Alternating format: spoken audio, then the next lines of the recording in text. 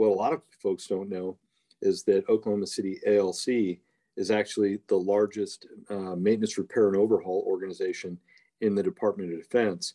And I think we're the largest in the world, with Ogden ALC being the second in size, and Delta's technical operations being third, and I think Warner Robins ALC is fourth. So that just shows you the size and the scale that the Air Force's 3 depots bring to the fight. Hello and welcome to this episode of Tinker Talks, the audio format podcast that deals with everything inside the fence of Tinker Air Force Base. I'm April McDonald, your host for this episode, and this time we are sitting down again with Major General Jeff King, commander of the Oklahoma City Air Logistics Complex. And this podcast was done over Zoom, so you may notice a little difference in the audio. Here we go with General King. So welcome, General King. It's good to have you on here again. Thanks, April. I appreciate being able to spend a little time together and tell the story of Oklahoma City Air Logistics Complex and brag a little bit about our people. Well, in part one of our discussion, you mentioned the Chief of Staff's charge to accelerate, change, or lose, and you said losing is not an option. Can you talk about the importance of the work we do here as it relates to the Chief's charge? Yeah, you bet, April. This is actually one of my favorite topics. In the strategic landscape, let's start there. Something like 60% of maritime trade, being raw materials and finished goods and microchips, as we're all aware of, flows through the Pacific. So ensuring free and open trade in shipping in that theater is vital to our economy. And what's happening with Ukraine and Russia right now shows just how quickly a regional player in Europe can disrupt peace and stability and supply of the global commodities such as oil and gas, precious metals that we get from Ukraine, and in agricultural products that kind of sustain the world. When it comes down to it, every fleet of aircraft that the Oklahoma City Air Logistics Complex sustains is really vitally important to our nation's defense and protecting our interests abroad. And here we've been overhauling aircraft engines and parts for 80 years. The work done in the ALC is at the foundation of readiness, right? So when we talk about accelerating change or lose, it becomes, something very personal to us. As I said in the last podcast, 2 of our biggest challenges today are related to geriatrics and pediatrics. And what I mean by that is very old fleets of aircraft and very new ones. Our legacy fleets, they find new ways to break. And our newest aircraft, they require new methods of inspection and repair. And any interruptions in the supply chain disrupts our operations. And we experience all of those things here. So accelerating change in certain areas within the complex is absolutely vital to our continued success and support of the warfighter. If we don't constantly, just continually inject new technology, new equipment, and new production techniques to counter the problems that I just mentioned, we won't be able to get after the warfighter's operational requirement or really continue to outpace our adversaries who are investing heavily in defense right now. So that's a great transition to my next question. The Defense Industrial Base is the foundation of military readiness. What challenges and trends are you seeing, and how can we combat them? Yeah, this is another of my favorite topics, actually.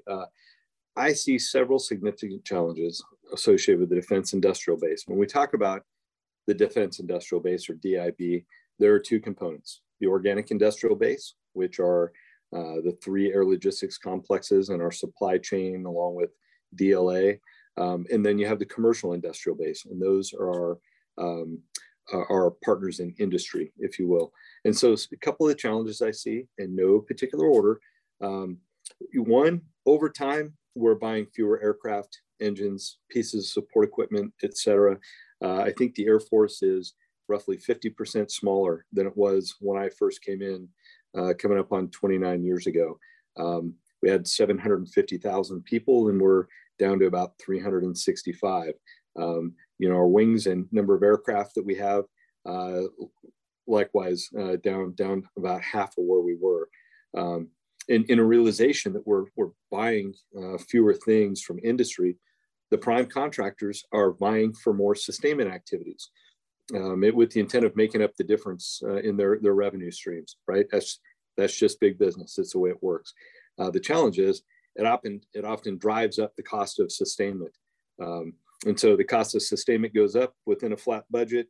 There's actually less funds remaining to go buy new equipment and airplanes and things. And so you can see that kind of how that could lead to a downward spiral over time. The prime contractors, really holding on to sustainment activities can sometimes lock us out of direct contracts with subcontractors and vendors. And frankly, it can block our ability to share the workload with small businesses, especially, any of the 1,500 small businesses in Oklahoma that do maintenance, repair, and overhaul. That's one challenge. Another problem we're seeing is the commercial industrial base is becoming less responsive in many areas that are important to the Department of Defense. Many sources of supplies are drying up due to lack of demand. Kind of ties back to what I said before. We're buying fewer aircraft, pieces of equipment. And in some cases, the commercial manufacturers are just seeking more profitable endeavors. Again, that's just part of business. I'm told something like 20% of our contracts that we put out to procure legacy aircraft parts and consumables receive zero bids from industry. And so that's a problem for us not having the material we need. And that drives what we call a cold start condition. And that's where we have to go out and try and reestablish manufacturing capabilities, either in the commercial industry, or we have to create the capability within one of our depots so that we can manufacture those parts or parts ourselves. It's a lengthy process, and it drives a lag in material availability that affects our timeliness on PDM lines, parts on the shelf for warfighters, and even war reserve engine availability. So that's a problem too. And I'll probably just highlight one more.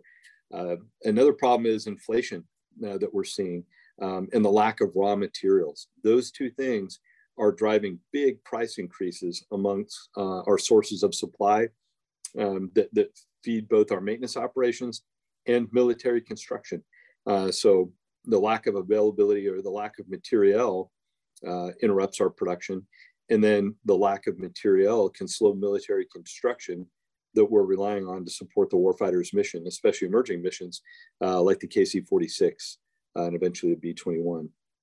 So we're seeing a large reduction in the buying power of the funds that have been allocated by Congress.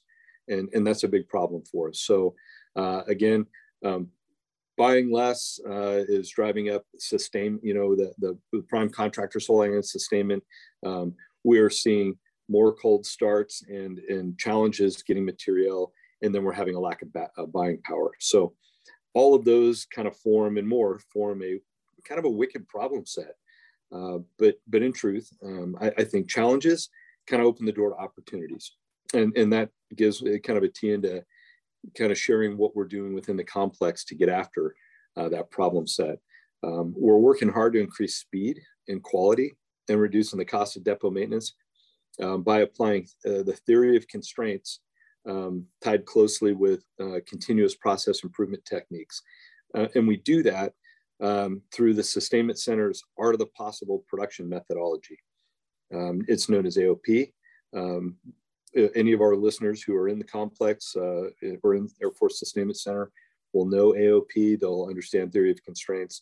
For those not as familiar, it's an incredibly powerful set of tools that absolutely drives results and has been for over a decade here in the complex.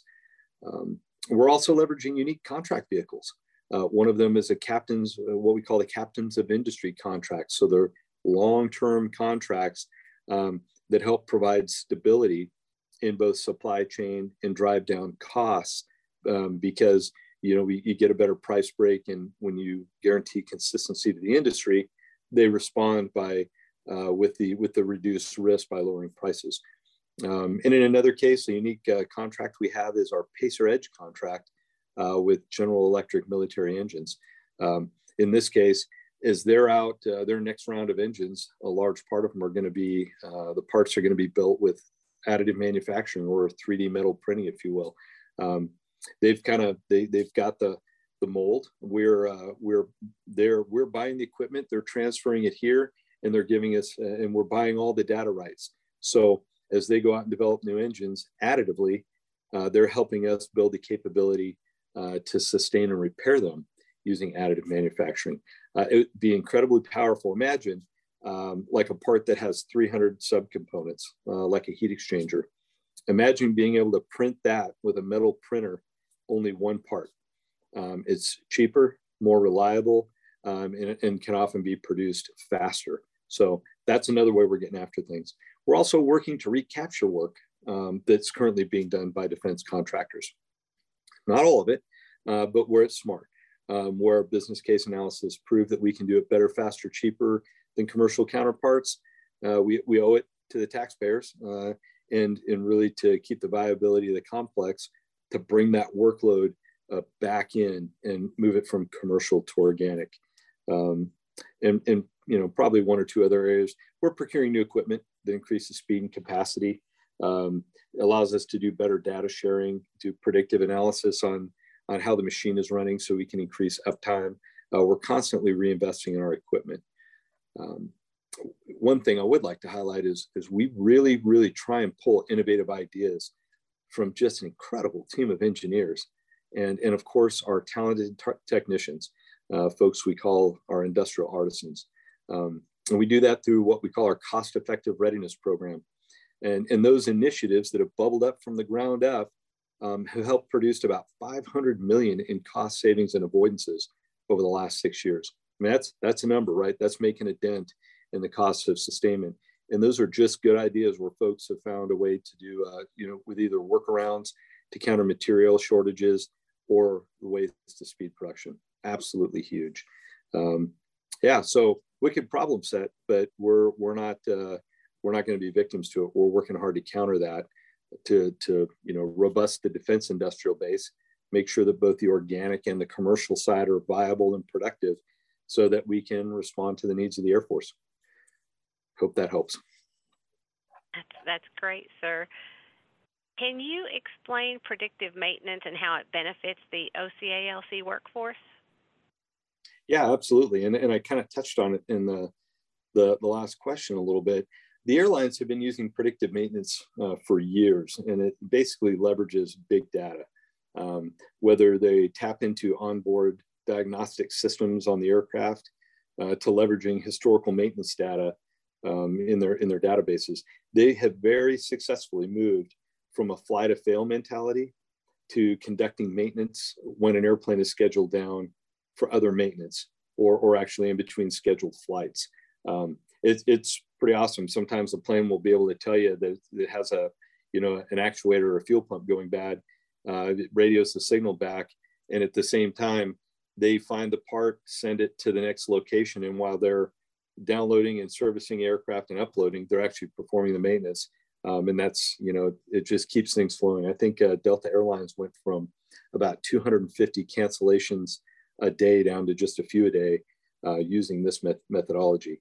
And we're actually starting to apply that in the Air Force to our fielded forces. In the ALC, it's a little bit different story. We're applying that to our industrial equipment. As you can imagine, industrial equipment uptime is the name of the game. If it's broken, we can't produce. So we have a team in the 76th CMXG that works to leverage data from our machines to determine the best time to perform preventive maintenance and avoid failure-driven downtime. By spending a little time up front to tweak the system, change a part, clean a filter, change filter, it saves us having to deal with a catastrophic failure. Beyond that, our engineers are bringing new technology to the fight. We're now looking at our production machines with infrared cameras that ID abnormal thermal patterns inside of the machine to indicate potential failure. It's kind of like an X-ray for a running machine. And when we see, one area is running hot and it shouldn't be, we know we've got a problem.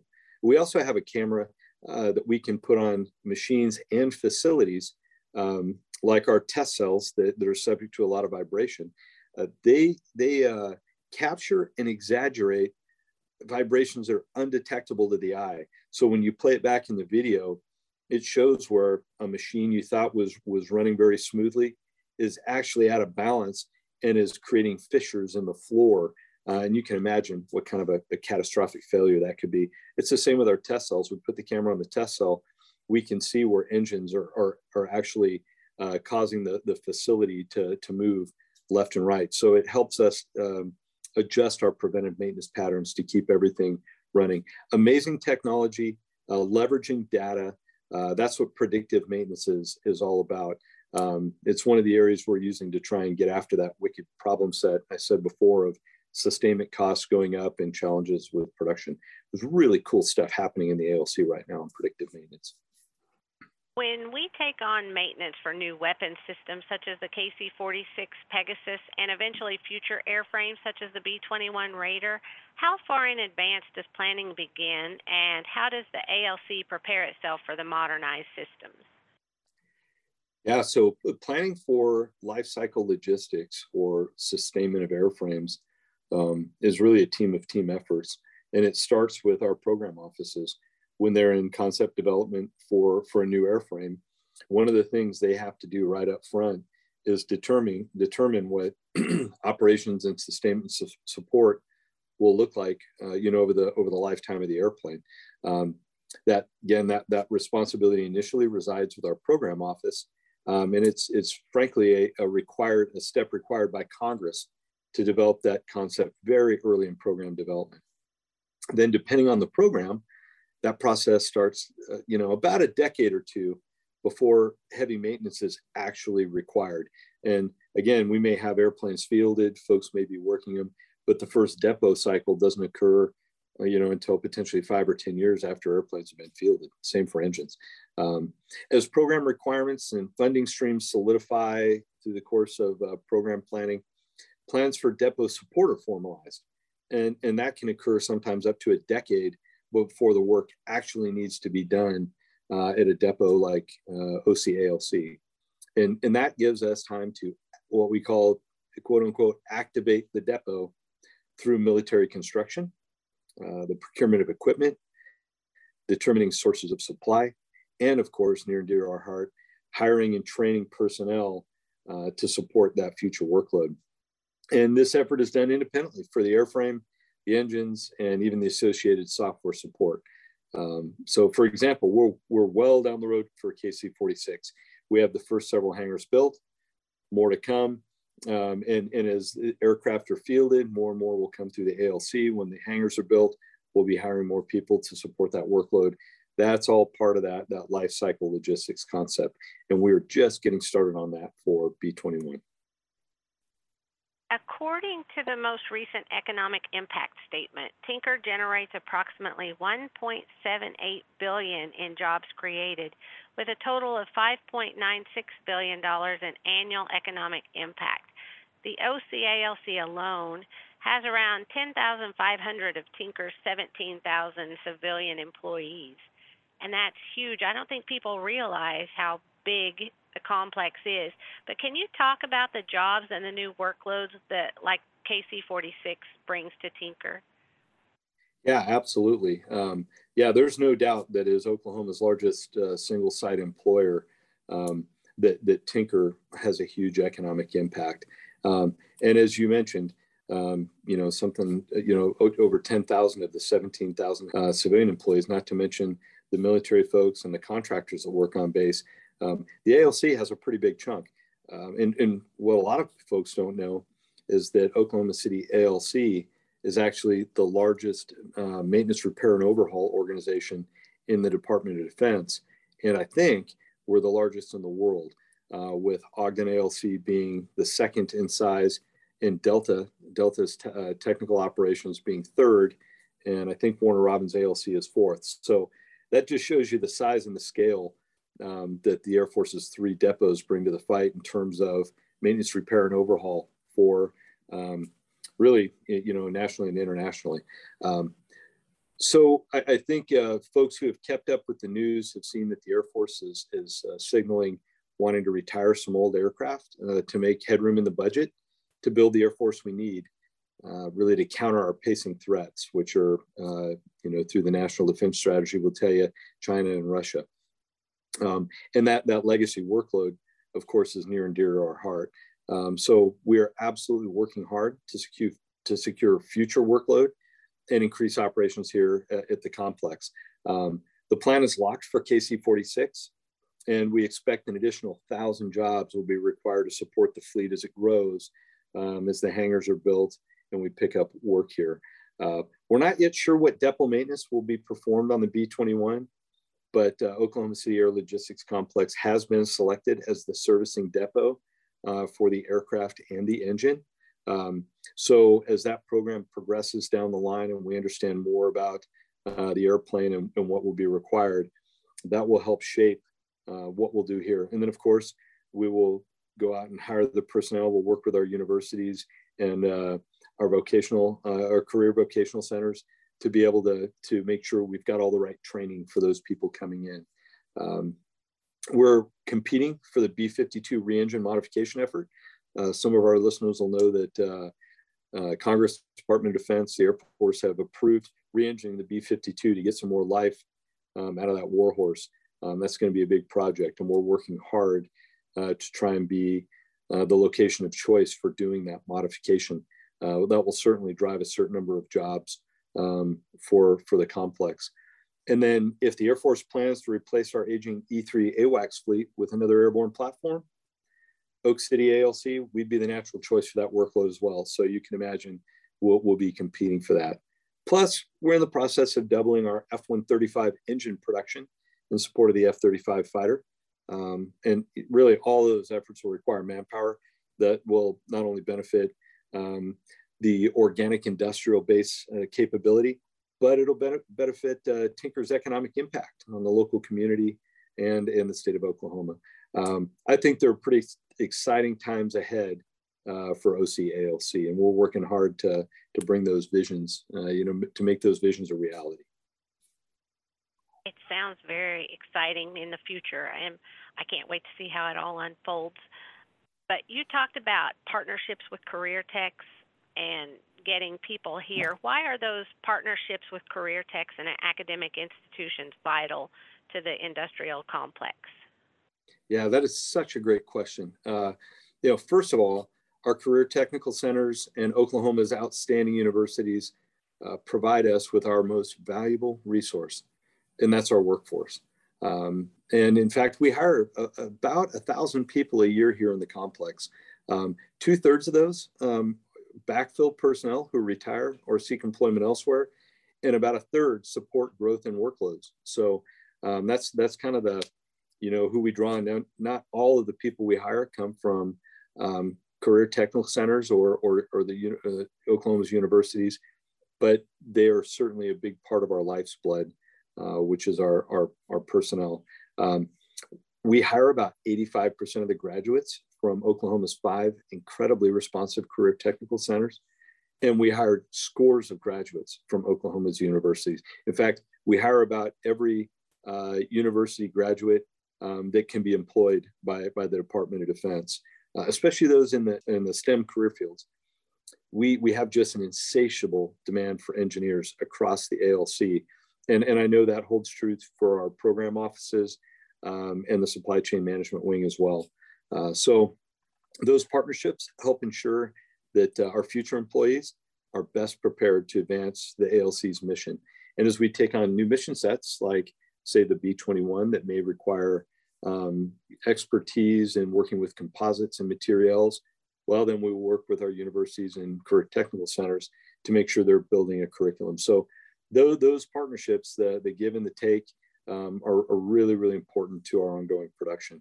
Besides the career technical centers and universities being our life's blood for manpower personnel, the relationship that we have with them through our educational partnership agreements is really important to accelerating change within the complexes.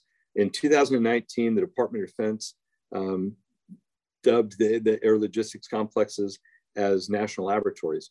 And this is important because it opens funding streams for research and development and allows us to enter into these very unique partnership agreements with the universities. They allow us to share ideas, work collaboratively on projects, have access to unique equipment that either the ALC has or the university has. So it helps us expand our capability to solve real world problems. And we offer kind of real world issues to help bring course curriculum to give it another dimension to make it real. So a lot of real big benefits associated with these educational partnership agreements. We currently have 3 in play that we have signed, one with University of Oklahoma, one with Oklahoma State University, and one with Oklahoma Christian University. And if weather holds, we'll sign our 4th tomorrow with the University of Central Oklahoma. That one's unique amongst the 3 because it is allowing us to donate a supercomputer to the university. They have an expertise in cluster computing.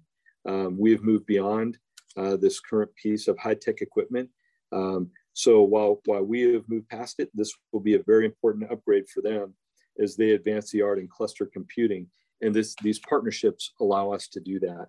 In fact, they open all kinds of doors when it comes to injecting new technologies into the complex, as I said, as well as solving complex problems that impact national security. Had a lot of success there. Congress and the Air Force both recognize the value of these educational partnerships by providing $5 million in direct funding in fiscal year 21. And we use that to sponsor 9 research projects with University of Oklahoma and Oklahoma State University. All of them accelerate emerging technologies like artificial intelligence, machine learning, additive manufacturing, and developing novel chromium-free aerospace coatings, basically healthier, safer paint techniques for our aircraft. It's also helping us advance what we call in situ monitoring to improve the quality of 3D metal printing.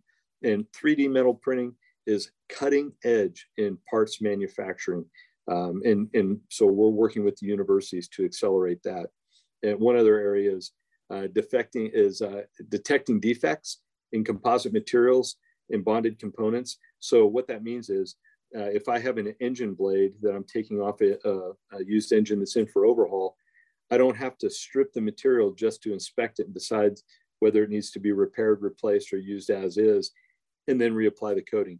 All I have to do is inspect it. If it needs work, then I run it through the process.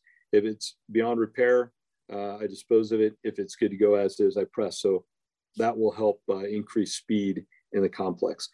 All of these efforts are game changing. And we very much appreciate the funding Congress gave us to go advance those technologies with our universities. Speaking of game changing, this one I'm really excited about. Our software engineering group is partnered closely with University of Oklahoma to advance the art in artificial intelligence and machine learning. That combined team recently put together a paper about their progress and presented it at the Digital Avionics Systems Conference.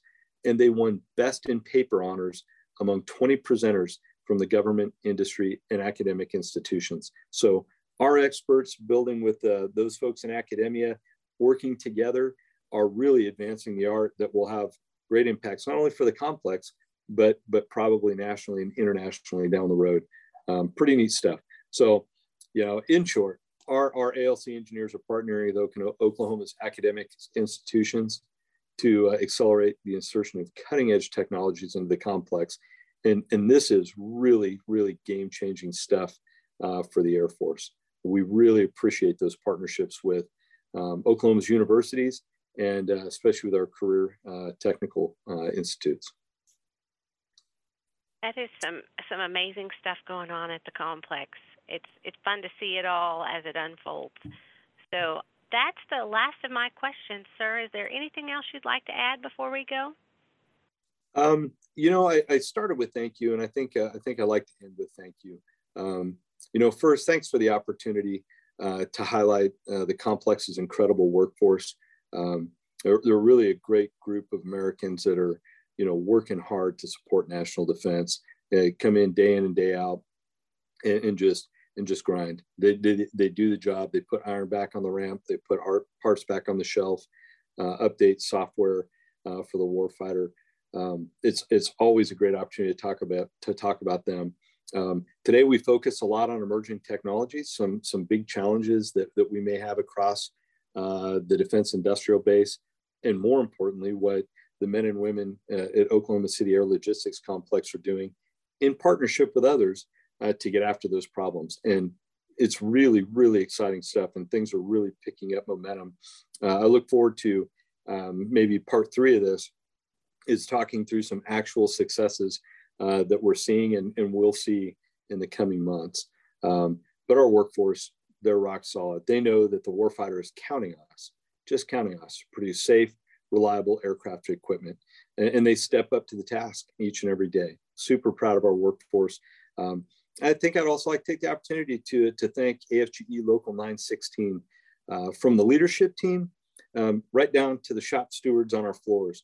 They are just stalwart advocates for our workforce. AFGE absolutely takes the agency to task on a great many things. Come to the bat of our collective bargaining unit employees, and then once they table the issue, they sit down with us and work hard to find workable solutions, things that enhance quality of life and safety for our workforce, but still enable us to keep production up for the warfighters. I can't thank them enough for their partnership and for making sure that we're doing the best we can to take care of the people that are taking care of our warfighters. I think that's about it for this session. Just thank you and your team for helping us tell the Oklahoma City Air Logistics Complex story. Thank you again, sir. It's been fun. So those of you who have listened, if you haven't had a chance yet to listen to part 1, you can find that at your podcast listening spot of choice. We're on Apple Podcasts and Spotify, so go back, listen to that, and let us know what you think about it. You can visit us on social media. We're on Facebook, Instagram, and Twitter. Facebook and Instagram, it's just Tinker Air Force Base, and on Twitter, we're team_Tinker. You can also see us online on our website, www.tinker.af.mil. Thanks for listening, and have a great day.